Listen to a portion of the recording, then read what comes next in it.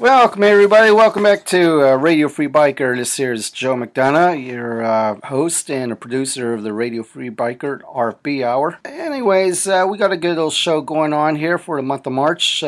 Be featuring Robbie Smart from the Patriot Guard Riders, and he's going to discuss to us the history of the motorcycle organization and what their missions are. Also, Todd Chamberlain on Tool Talk, he's going to talk to us about belts and chain drives and what kind of maintenance to do with that. So, before I turn it over to the news, I just want to give a little shout out to a dear friend of mine who just passed away. His name was Eddie Prez, or what we call Pies Ferguson. He passed away last week at the age of 77. And he was the president of the Barbary Coast Motorcycle Club. So, Pies, if you're up there in heaven, enjoy the ride. I'm sure you're out there riding the highways of heaven. So, with that, I'm going to turn it over to my lovely wife here, Marta Sanchez McDonough, and she'll do the news. Hello, welcome to Radio Free Biker News. San Diego. Marines of 3rd Recruit Training Battalion took part in their quarterly ride to Carlsbad, California, which was part of the battalion's motorcycle club ride. The purpose of the motorcycle club is to promote rider awareness, improve individual rider skills, and maintain camaraderie esprit de corps that will enhance the prestige of all motorcycle riders on and off Marine Corps installations. It lets you interact at a different level. You can share your experiences to new riders, said Sergeant Major Jimmy D. Ferris, Battalion Sergeant Major. This was our first ride, and each unit should take time to get to know their Marines, and this is a good way to do so. According to the Navy Safety Center, the popularity of sports bikes presented unique challenges. These bikes, engineered for racing, are extremely powerful and affordable. Prior to 2008, the only training available was geared towards standard motorcycle riders. The Navy and Marine Corps developed the military sports bike riders course. All riders are subject to proper riding gear and need to attend an initial training motorcycle rider safety course in order to ride. Unit commanders are in charge of structuring the club and assigning a club president like any other organization. Club members have duties and bylaws to abide by and are responsible to uphold the basic core values and mentor each other through their experiences. Ferris is one of the more experienced Marines, having more than 60,000 miles of riding behind him, whereas some of the riders in this battalion have just begun to ride motorcycles. You have to give them pointers. They teach you basics at the rider safety course, but there are also a lot more hazards on the road. We need to mentor so riders can enjoy their ride every day, said Ferris. Washington, D.C. 4 U.S. senators representing both the Democratic and Republican parties introduced new legislation that would prevent the National Highway Traffic Safety Administration from funding checkpoints that specifically target motorcyclists. The new bill, S-2078, would put a stop to the Motorcycle Law Enforcement Demonstration Program, which provides states federal funding for traffic checkpoints that stop only motorcyclists. The checkpoints allow law enforcement to inspect motorcycles and state standards such as noise levels, tire conditions, and handlebar lengths. Senator Jean Shaheen, Democrat from New Hampshire, who introduced S-2078, argues the practice is discriminatory, unfairly picking on motorcyclists who already have to meet the same registration and licensing laws as any other motorist. These checkpoints unfairly target motorcycle riders who already have their vehicles inspected and registered just like all motorists, says Shaheen. We don't have checkpoints that stop cars just to check their tire pressure, and we shouldn't for motorcyclists either.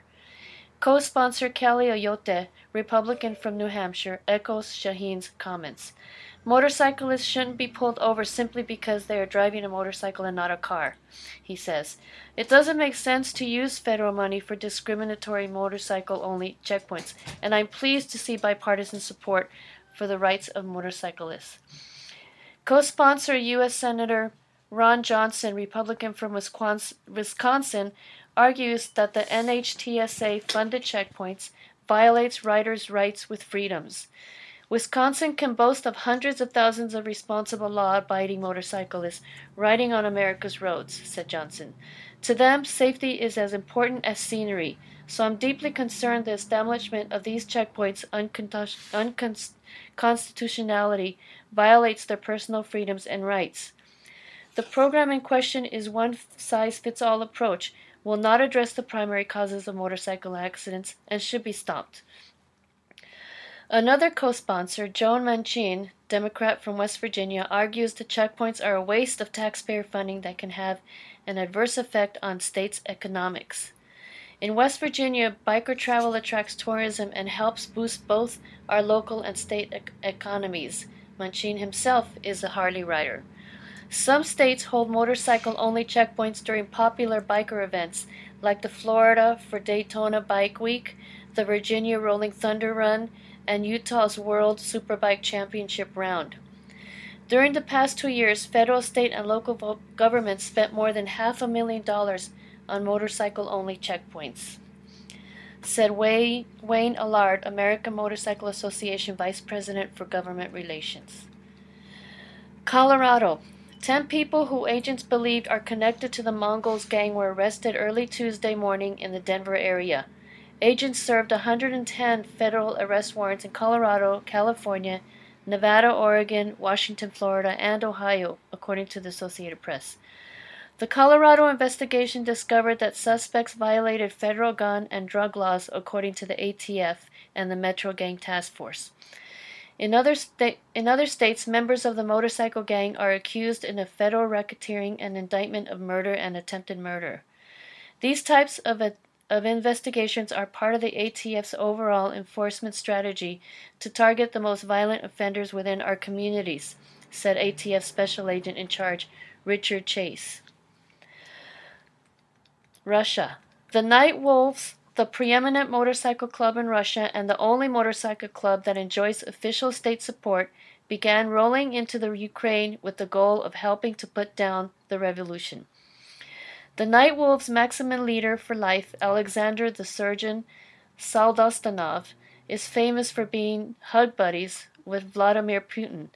Last year, Putin considered himself their highest profile hang-around and gave Soldastanov a medal for helping to restore a monument to Soviet war heroes during the Battle of Stalingrad. The surgeon sees himself as a Russian patriot and a defender of Russians against incursions of banditos, Hells Angels, and Mongols.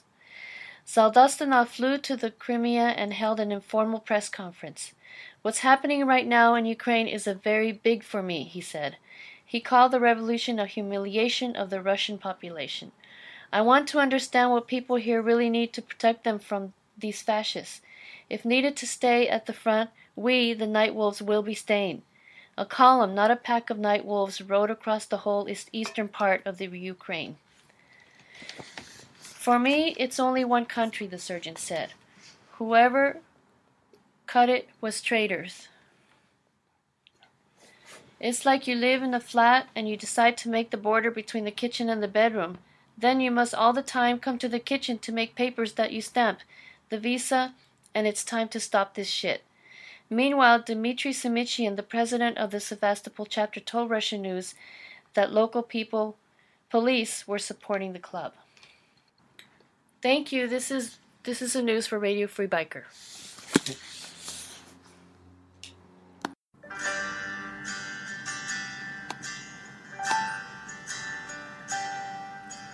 Just a boy of 18 years when he left home that day. His mom and dad sent letters to a country far away. After his tour, he came home, but he was never quite the same. In honor, he served his country without regret or shame. He flew the flag in his front yard with unwavering pride, and the sticker on his bumper boldly read, "Semper Fi." I could see about 100 bikes as I recall that day. It must have looked like a parade lights on the highway. I can still hear their engines roar, echoing in the wind. They're the Patriot Guard Riders. They came here to escort him.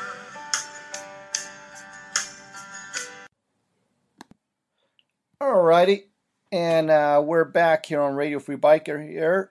Today I have the National President of the Patriot Guard Riders, Robbie Smart. How you doing, Robbie? Doing well, thank you, Joe. Good, good. So, first off, tell the audience, what is the Patriot Guard Riders, and how do they come about? Well, Patriot Guard Riders is an amalgamous group of individuals. Most of them ride motorcycles, but you don't have to ride. We came together to show respect for the fallen. Most of us got started out of concern at veteran funerals when there were some protesters that showed up back in 2005. That's actually when we got started. And people came together as a group. Actually started out in Oklahoma. A group of American Legion riders got together, and they went to a funeral, not to be a counter-protest group, but just to stand tall and proud and let the family and friends know of the fallen, that they respected the sacrifice, and they respected the individuals, and didn't want anybody to take away from that. After that, a certain protest group kind of continued, and Patriot Guard Riders was spun off, and our mission kind of evolved a little bit, and that we don't go to a funeral unless invited by the family. And again, we're not a counter-protest group. If we're invited, we keep what we say is a respectful distance from the funeral, because we don't know a lot of folks. But if a protest group does show up, we position our lines so that family and friends see us, and we hold American flags so that they see us and not them. We're invited guests, so we can be on the property. The protesters can't, so we can be between them. If they get noisy, we crank the motorcycles. And as a part of that, too, we do escorts on the motorcycles for the remains, sometimes to the church, and then from the church to the burial grounds, that type of thing. But again, you don't have to have a motorcycle. We have a lot of cagers show up, and sometimes it's good to have them around to quickly help us fold up flags. And you don't have to be a veteran. There are no dues. All you have to have is respect for the fallen. And that's, I will add too, that's not just veterans or KIAs, that's veterans, KIAs, and police, and fire and emergency crews that would happen to perish in pursuit of their duties. It sounds interesting. Yeah, it sounded like the Patriot Guard had expanded a little bit since its founding in about 9 years ago. I guess we all know that this church out of Kansas City, we won't have to mention their name or give them any kind of a publicity, which is probably pretty much what they've been wanting to do this whole time. But anyways, if any good came out of these folks in Kansas City, is the fact that we have the Patriot Guard Riders that came out of this, and also I guess you guys have gone. Initially, it was created as a buffer zone between the family of funerals and this protest group, the picketers, and since then, I guess you guys have expanded for various things, homecomings and memorial services and everything else. Yeah, that's great, Joe. We did expand a little bit. We like to focus on that core mission. We do we call good missions or happy missions, and they're, as you mentioned, homecomings or and send-offs. And there are three primary missions. And from the national level, we don't try to dictate to any state what they do. In some of the states, they do get involved in some other veterans appreciation days or parades and so forth. That's pretty much driven at the local level.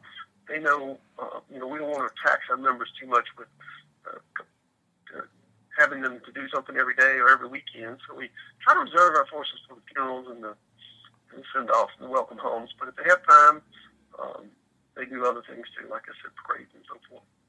Yeah, sounds good. Sounds good. Yeah, I bought a bike over the summer and got back into riding after being off the bike for a few years, and pretty quickly I kind of got myself involved with the Northern California Patriot Guard. So I've done a couple of these missions. One was a memorial service somewhere out in the Central Valley or the foothills of the Sierras, and then another one during the holidays. It was a homecoming coming in from SFO Airport, and it was really good. And so now a lot of people out there, they to the listening audience, they sit there and wonder, if the Patriot Guard, if they're like considered a motorcycle club or a motorcycle or kind of organization, and unlike most MCs or anything, you guys don't have dues. It's very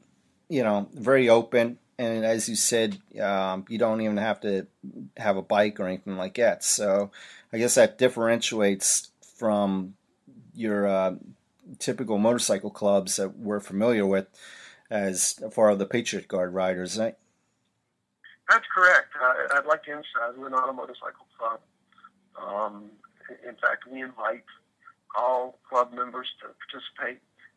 We do so at the invitation of the family, and we coordinate with the police and funeral homes. So we do ask that you follow the direction of the local ride captain if you participate in the mission. But anybody's welcome. The only thing we would ask if you come to a mission, that if you have an offensive patch, if you would just kindly cover it up with duct tape, because we're there for respect. Right. I understand. And that's all we ask. Yeah, I understand. Yeah, I've the rides and the missions I've gone on. I mean, it was kind of a cross section of different people. Everything from former or retired police officers to one percenter clubs, and I guess because, like you said, they didn't for the one percenters or anybody in MC, they would wear the Patriot Guard or have their colors down, just so it doesn't get confused or mixed up that what the group really is. Yeah, we don't judge anybody. We don't care if you're Hawk or Dove or which political leanings are. We're there just purely for respect, to show these families that we, the Joe Smith American public, understand, and we feel we understand their sacrifice. We feel it. A lot of us are veterans. Some of us aren't. Many of us aren't. And I'd like to harp on that. Being a veteran, it's just kind of hard to understand how some of the non-veterans, I mean, they're just as dedicated to this mission as any veteran I've ever seen, and I appreciate that. It's harder for me to understand, but they're truly dedicated. Whether it was somebody in their family they remembered, or they just understand. And and that's it was a good feeling when you see that, or even experiencing it at all. So now, are there any events or anything going on right now that the Patriot Guard is involved with, or perhaps in the future, if any projects or anything the Patriot Guard might be working on?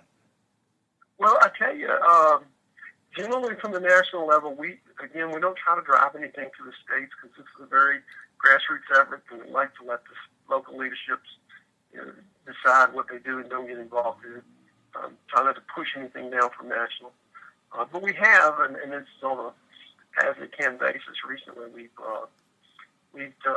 linked up with a group out of Texas, Football Express, and what they do is they take care of and provide events for the children of fallen, of KIAs. And these kids have lost a parent. That's probably one of the hardest things to see at a funeral. Right. And they do things like every year they do a Christmas thing where they partner with American Airlines they fly all these kids for free to Texas. They have a big Christmas bash, and they do a couple other local things throughout the year. So Patriot Guard has taken up being at the airports to greet the kids and help them find the right flight, and in some cases, one or two members may even be asked to go with them. That's kind of rare, but it has happened. But mainly at the various airports across the country, show up there and help the kids find a way. And we have found that these kids know who we are. Wow, that's good. Well, you guys had... yeah, go ahead. Yeah, it's kind of touching, because they remember us from jail. Wow. Yeah, that's it's definitely touching on something like that. Now, in the past, when the Patriot Guard, when you guys first started out, did you ever had to deal with any kind of negative elements from like either the public or law enforcement, people who maybe at the beginning wasn't quite sure who you guys were and just may have stereotyped you as just a band of outlaw bikers or something? Has that ever occurred at since the founding of it? My sense is it has. My own. I've been a member since early 2006, and I was did different jobs from a ride captain to a district captain in Virginia to the state captain of Virginia and then to the national board. We've. I know when I was a ride captain, we used to stress always go to the funeral home before. Mm-hmm. Again, we've been invited by the family. Tell them who you are. Talk to the local law enforcement. I don't really remember any bad things. We were at a funeral one time, and I guess a brother or sister had asked us to show up, and the rest of the family really didn't appreciate right. being there, and right. And that was early on, but we do what the family wants. And the brother or sister came out and said, "My mom's not so sure about this," and we were like, "You know what? We don't want to cause any stress." Yeah. Yeah. Well, yeah, I guess from time to time that's where, over the years, bikers in general just have gotten such a bad rap through the media and the publicity and stuff. And for something like you guys are doing such a good thing and a positive thing, and for me being proud to get involved with you guys from time to time whenever I get these notices. Most of the time for me, I have a 5-day, 40-hour weeks. So if I get a notice and it's like local and it's on a weekend, I'll be able to take it on. But a lot of times I notice it's during the week, work week, or it's, and being in California as big as it is, a lot of times it's, out of the way or something. But when I do go on, it's a pretty good positive feeling. Yeah, you touched on something. You can't make every mission, and as a member or or even me, I never think I do enough missions. But so you do what you can. If you could do one or two a month, there's thousands of members in each state that everybody does that. You end up with what you need. Oh yeah. And the families don't care; they're appreciative of who's there. Yeah. There's 2 of you or 100. They're appreciative. Yeah. Well, especially, in a situation like that. So, and now, speaking of the media, I understand you guys have like a film or a video that came out, like a documentary about the Patriot Guard Riders. I assume it came out a couple years ago or something. Yeah. I have one around here at the house. I'll be honest, I wasn't as pleased with the film. It does a good job telling the story, but it told a whole lot of the church group, and I really didn't want to give them the press, so that's right. Not the outcome. But it does a good job of telling the founding of the group and describing what the mission is and the way the various people feel. Yeah. Okay. Yeah, sounds good. Now, for those who want to get involved with the Patriot Guard, either if they're a family member who has a fallen soldier or homecoming or sending away, and they want to get involved or they want to invite the Patriot Guard, or for those who want to be a Patriot Guard member themselves, how they go about and get in contact with the organization? Well, there's a couple of ways. The main way, the primary way, is if you go to the www.patriotguard.org, mm-hmm. and there's a big button there that says membership is free, join here.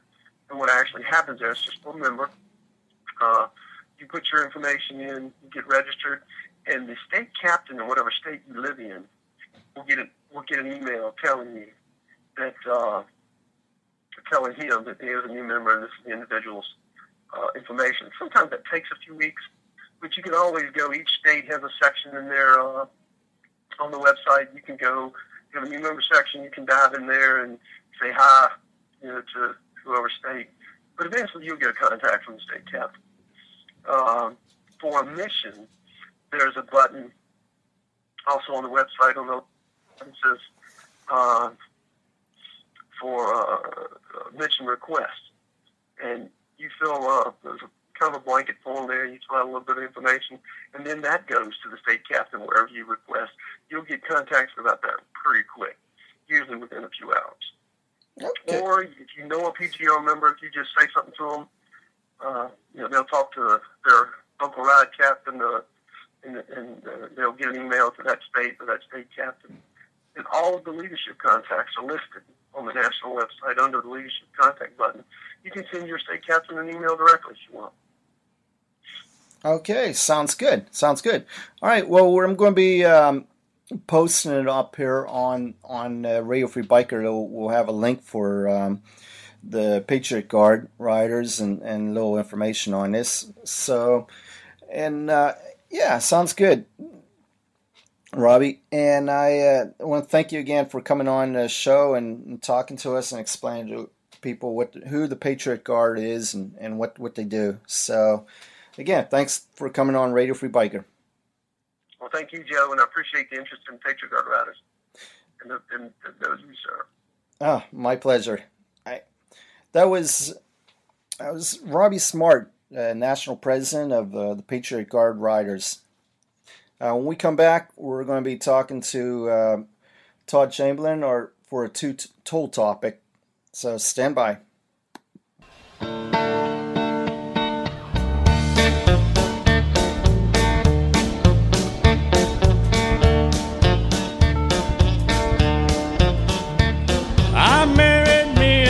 He ran away with a stringy-haired blonde.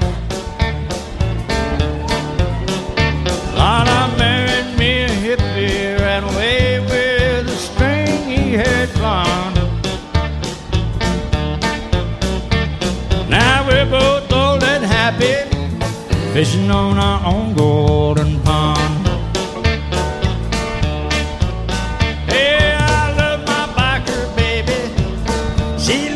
Guitar picking pal.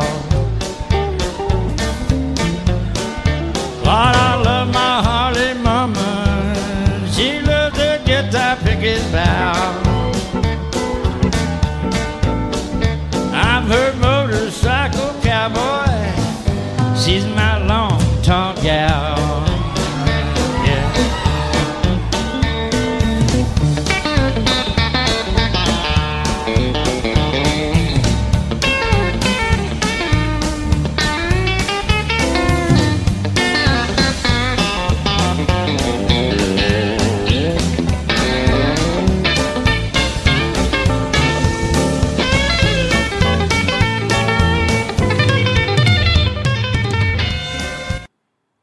All right, we're back here with Todd Chamberlain for Tool Talk. How you doing, Todd? I'm doing good. Good. So what do you got on the agenda for us today? I think we're going to talk a little bit about, just some basic things you can look at your bike, preventive maintenance, looking at probably either chain drives or belt drive systems, depending on what you're using. I know most cruisers are a belt drive system. There's not a whole lot to do with these bad boys. Typically, after you put a new belt on or you get a new bike, after about 600 miles, the belts will take their stretch, their initial set is what I like to call it. So at that point, you would just readjust it up. and just keep an eye on it for the rest of the life of the bike. Now, tensioning the belts is a little bit tricky. It's a little trickier than doing chains. A lot of manufacturers have different ways of doing it. Some actually do a measurement, which is what is the easiest for most everybody as far as the deflection of the belt. Others use a sound reading called your Hertz meters that you have to run. Belt tension is actually quite critical because if you run them too tight, if you set it too tight, it's very hard on your wheel bearings and your output shaft bearing because you have an extra load pulling against there. Now, your basic thinking would be after the bike gets hot that my belt's going to loosen up, but that is totally the opposite. The new Kevlar belts, they all have like a Kevlar base in them. They don't stretch, and they will hold their size, after they take their initial set. And actually, they will get a lot tighter as the bike gets hotter. Now, it's not the belt changing. What's happening are your sprockets are actually growing. Most of your rear sprockets are aluminum, and your front-driven sprockets are steel. Well, after you've ride the bike, through some heat, they do grow a little bit, and your belt actually gets tighter. So setting it at cold is pretty critical. I like to run them a little bit on the looser side just so I don't stress my bearings out in my wheels and my output shaft. I have actually run a belt on a race bike before, and you have to start out really loose on that bike because those sprockets grow like crazy because of the heat. So it's pretty critical to get it set. And if you're not comfortable doing it, definitely any good dealership will be more than happy to give you a hand getting it set up that first time. Now, the other key thing that a lot of people don't realize is all those crazy belt guards and stuff that you see on the bottoms of your swing arms and on the tops. They're not just there to keep your toes and fingers and dogs and cats out from your belt. What they're mainly there for is to actually keep rock and road debris from jumping onto your belt and running through your sprockets. And I have seen a lot of belts, if you take a good rock hit right in the center of the belt, of the width, typically they'll never rip. They will always, I've seen several belts with at least 6 or 7 rocks punched through the center of them that have run up over 60,000 miles. Because you've got, the tension is still good. Now, typically when you do blow a belt, you will take a rock hit on the very edge of the belt, and then it just rips. It gives it a chance of a path to rip the belt open. So if you're doing a lot of cruising and you go and customize your bike and take all those crazy belt guards off, you're probably going to start taking belts out pretty regular like. And like I said, it's not to keep your fingers from going into the belt, it's to keep rocks from going into the belt. And if you let them rock around too much, it'll start to screw up the chrome. Your sprockets have a hard chrome on them. And it's not a beauty thing, it's to keep it from wearing. And you can start going through that hard chrome and take out your sprockets, and that starts getting really expensive. So it's a good idea if you're going to have more of a touring bike to definitely keep your belt guards on and try to keep the belts clean. And it's nice to inspect, once a month. Just kind of roll put a little mark on the belt and inspect all the teeth all the way through it. Roll it all the way through and see if you do have a rock starting to punch through. A lot of people won't even notice it for years. That's a good tip right there, yeah. So inspecting your belts, once a month, it gives you a clue of, A, are my belt guards working? Mm-hmm. B, do I have any damage to my belt at this point? And where is it? And if it's in the center of the belt, I've seen, like I say, rocks punch straight through the belts before. But if you got a little rip starting on the edge, go get a new belt. Don't even think twice about it. Just like on a piece of paper or something, where right there, and that's where you get the rip, or a piece of fabric. Just rips it, and you can, you'll get 100 miles out on a weekend trip, and if you would have looked at your belt, you would have finished the weekend out, but otherwise you're going to get towed home. And the thing with the belts, you blow a belt, it's not just that easy to replace. A lot of the Harleys, your Sporties are pretty easy to change. You don't have to remove the swing arm or anything crazy. Mm-hmm. But you get on the bigger bikes, the twin cams, excuse me. Yeah, it's a job. A lot of times the swing arm has to come out, and it's something you're not going to do on the side of the road. No, right. Belt. A lot of people neglect their belts and don't even think about it. But once you blow a first one off your bike on a Saturday ride, you're going to look at your belt probably about once a month to make sure it's okay. That's good good thing on that. Chains, unless you got a custom, Harley, you're probably not going to have a chain drive on it. But a lot of the Jap bikes have chain drives. All sport bikes have chain drives. And the theory behind those are, there's less weight.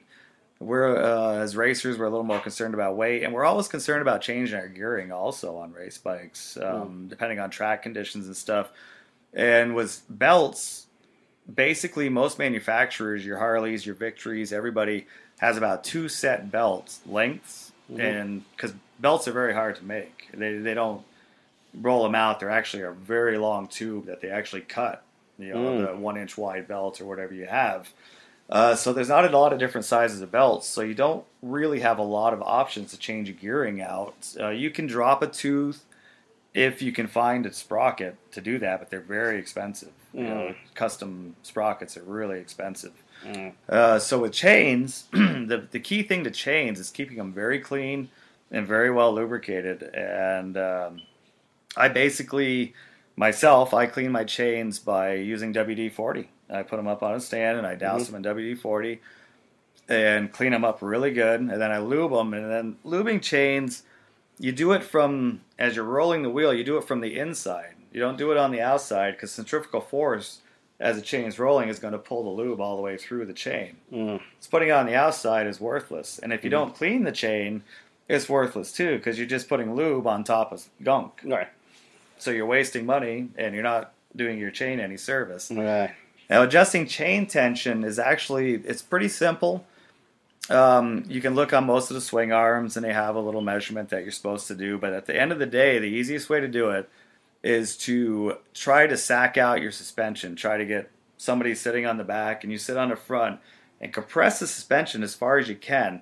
And that's where the chain is going to be at its tightest point, with the swing arm compressed. And reach down and feel it. And it wants to be not banjo tight, but a little bit tight when you're all the way sacked out like that. And now, once you do that once, get off the bike, get everybody off the bike, you'll see your chain is very loose as it's sitting there. I call it a curb. That's when nobody's sitting at the bike. That's kind of your curb measurements. And you'll see about how loose it is, and you can kind of gauge that from now on. Once you do this sack out that one time, figure out where your belt needs or your chain needs to be. It's very easy to do. And chains will basically take a stretch the first 600 to 1,000 miles when you put them on. And the life of chains, if you can get 15,000 miles out of a chain, you've done something pretty good. You've done your cleaning correctly, and you've done your adjustments correctly. And typically, I see a lot of bikes, 8 to 10,000 is about the norm on chains that aren't really well taken care of. But if you just take care of it, they will last 8 to 10,000 miles. You get them up to 15. I've seen a lot of them go 15. And chains aren't that expensive, and you can always go up and down on sizes. Or I prefer my workhorse bikes. I always use steel sprockets, and I use the heaviest, best chain I can get my hands on.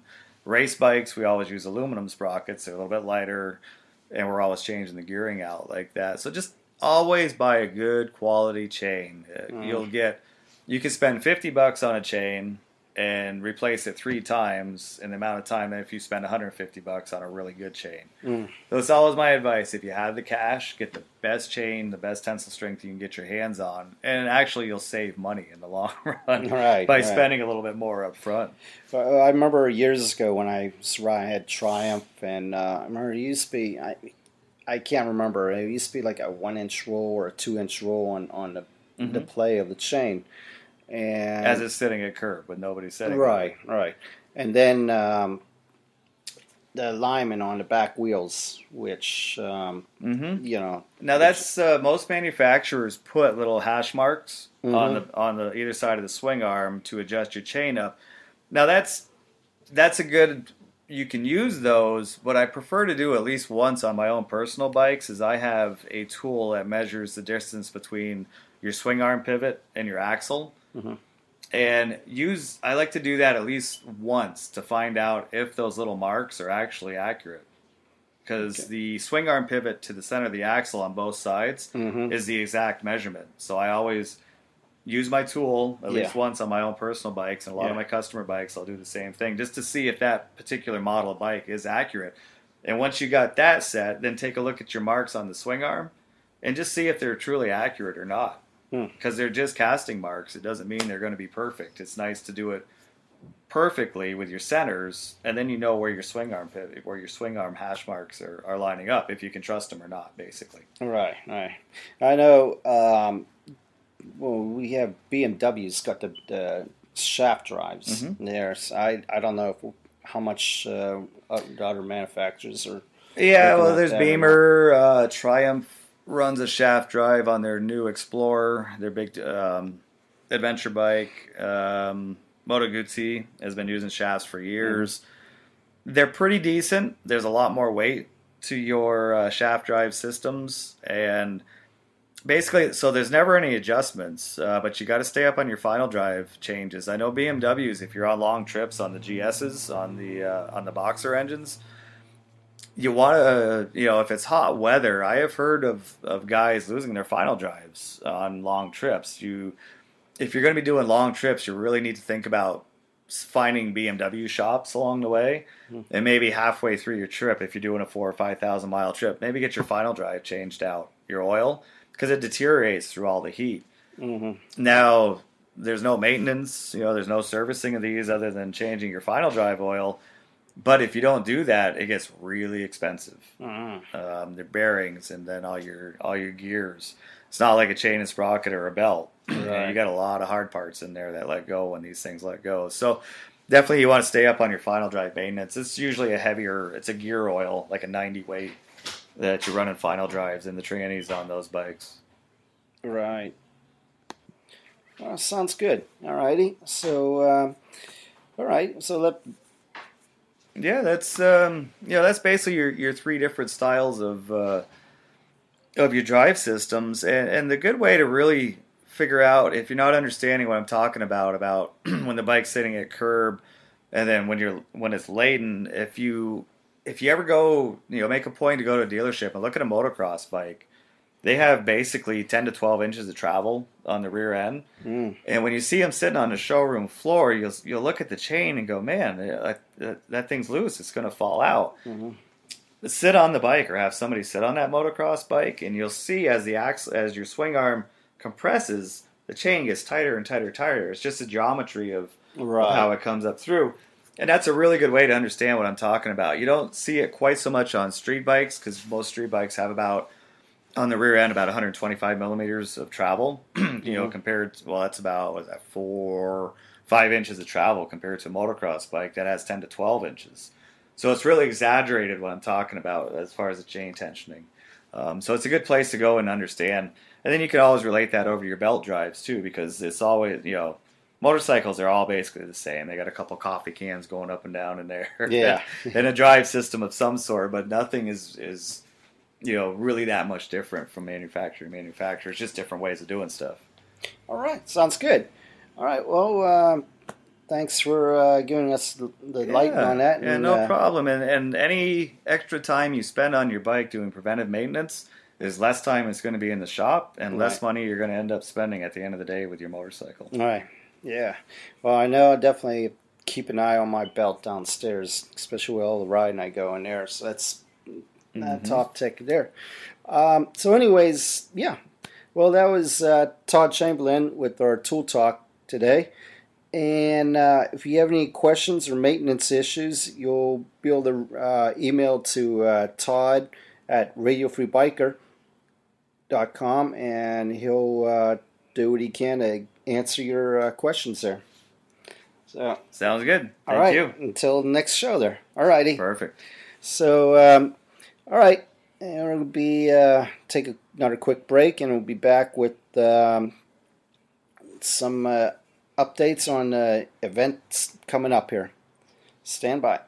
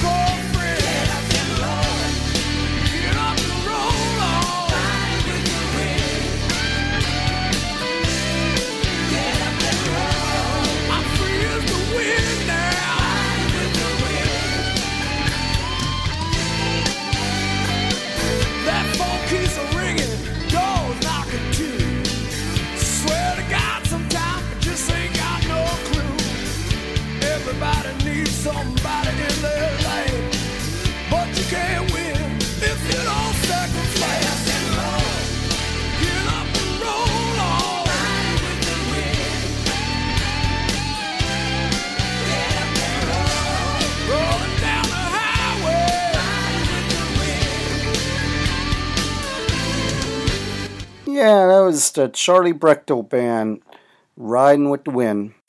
All right, we're back here. Just going to go ahead and read off a few events that's coming up here for April, since we're already halfway through March. So we're going to come here on April 5th, the Booze Fighters MC Bike Blessing. It's presented by the Booze Fighter MC Chapter. Number 6. It's got live music by Jimmy Paler Band, Poker Hand, High Low raffle ticket. Also featuring 50/50 plus raffle prizes. The Bike Blessing will take place at 10 a.m. to 12 p.m. and it will be $10 per person. It starts at 10 a.m. at the American Legion on 100 East Street in Auburn, California. You can contact telephone 916-817-0537, or you can go ahead to the boozefightersmc6.com for more information. Also on April 5th, we have the 24th Annual Bike Blessing presented by Francis Trujillo, benefits St. Helens Church in Fresno Rescue Mission. This will be taking place at 12 p.m. promptly, and so try to get there early. All donations are welcome for the Fresno Rescue Mission. It starts at 12 p.m. at 4870 East Belmont Avenue in Fresno, California. Phone number there is 559-213-2334, or you can check out Francis Trujillo, that's Trujillo 883 at hotmail.com. Also on the 5th, we have the 3rd Annual Alligator Roast presented by the Vietnam Vets Motorcycle Club and Delta Charter. Benefits veterans issues, Gator Roast with Cajun music, jambalaya, and good people. Starts at 9 a.m.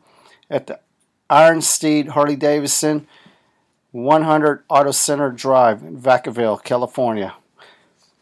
So on April 12th, we have the Run for Kids presented by United Bikers of Northern California, Shriners, Tehama, California. Benefits Shriners of Tehama, California Poker Run in Tehama County through the scenic Northern California. This will start at 10 a.m. at Adobe Road, Chevron at 1860 North Main Street in Red Bluff, California. So, information, you can contact 530-585-2423. So, also on April 13th, we have the Top Hatters 21st Annual Bike Blessing presented by the Top Hatters of Hollister. Benefits San Benito High School Scholarship Fund. Check-in at Whiskey Creek Saloon at 11 a.m. to 12 noon. All bikes welcome. Bike Blessing at Sacred Heart at 12:30 p.m. and party afterwards at Bolado Park.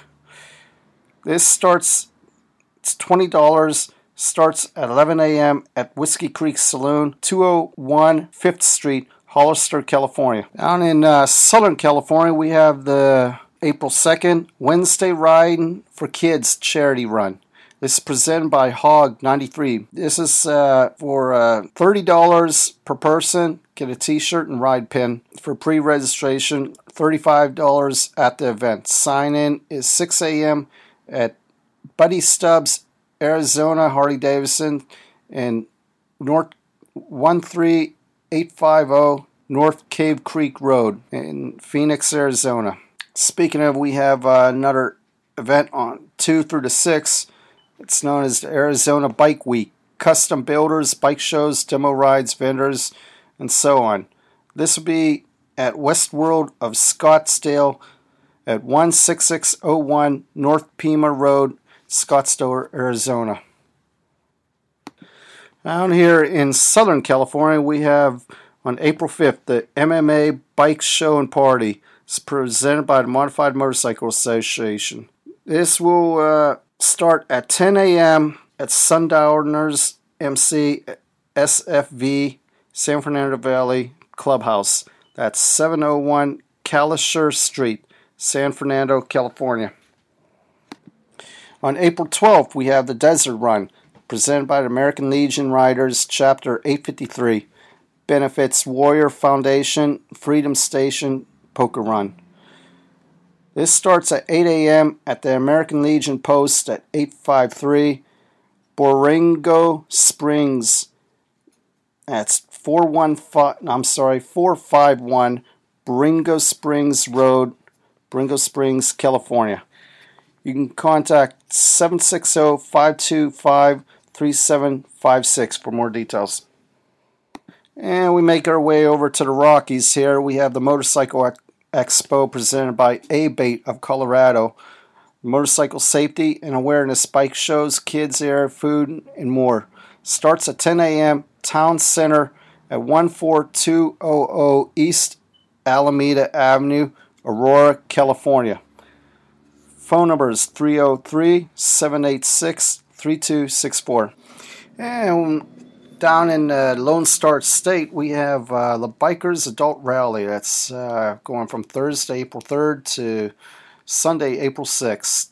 This will be taking place at 3086 FM 1395, Will Point, Texas. And for the Great Lakes region, we have on Saturday, April 5th, the Blessing of the Bikes in Effingham, Illinois. That goes on at 1315 Althoff Avenue. That's Althoff Avenue. More information there, you can contact 217-234-6317 or legacyhd.com. And for Jens Pittsburghers out there, we have on Saturday, April 5th, the Perryopolis Motorcycle Swap Meet.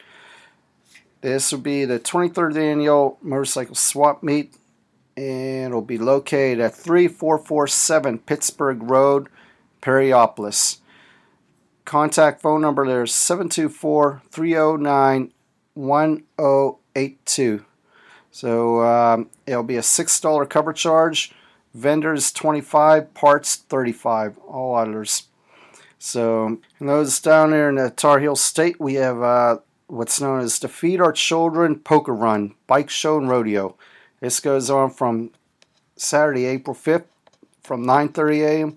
to 4 p.m., hosted by Victory Riders Motorcycle Ministry of FBCIT. Located at 732 Indian Trail, Fairview Motor, Indian Trail, North Carolina. You can check out the website www.victoryridersmm.com for more information. And finally, for those down there in the Sunshine State in Florida, we have the 3rd annual Tampa Seafarers Center Benefit Motorcycle Ride going on Saturday, April 5th, starting at 9 a.m. It's $25 solo rider, $10 a passenger. Location will be at the Seafarers Center at 1912 Eastport Drive, Tampa, Florida. You can go to www.tampaportministries.com. And I'd say that'll about do it for this month's show. So get out there and ride, but ride safe.